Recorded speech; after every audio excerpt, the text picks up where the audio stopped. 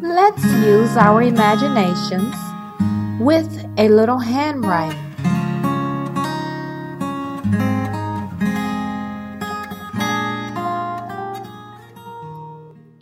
Today we're going to learn how to write the lowercase letter I. I want you to close your eyes and imagine that you're in a big field surrounded by nothing but beautiful green grass. Now I want you to open your eyes. We are going to draw that grass you just imagined. When we draw grass, we make the same downward stroke as we make when we draw legs to our bodies. We also make this same downward stroke in the letters E, L, and I.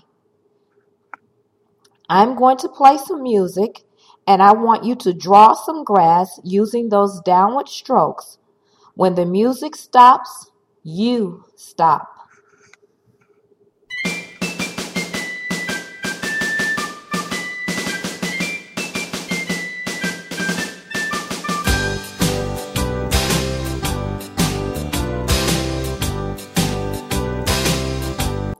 Very good.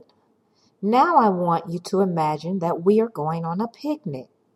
And just before we get ready to leave, we hear rain hitting the window pane.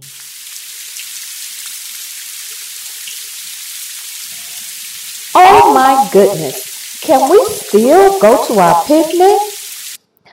As we look out the window and see the raindrops fall on the ground, we wonder, will we ever make it to our picnic? Now open your eyes and let's draw those raindrops.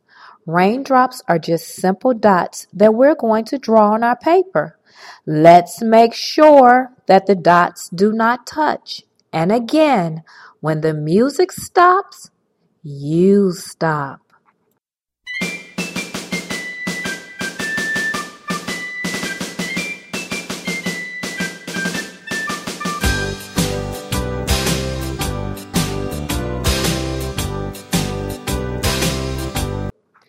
Very good. Now let's put our two drawings together. We're going to make the downward stroke like we made when we were making grass, and then we're going to put a dot above that downward stroke. Okay, let's go.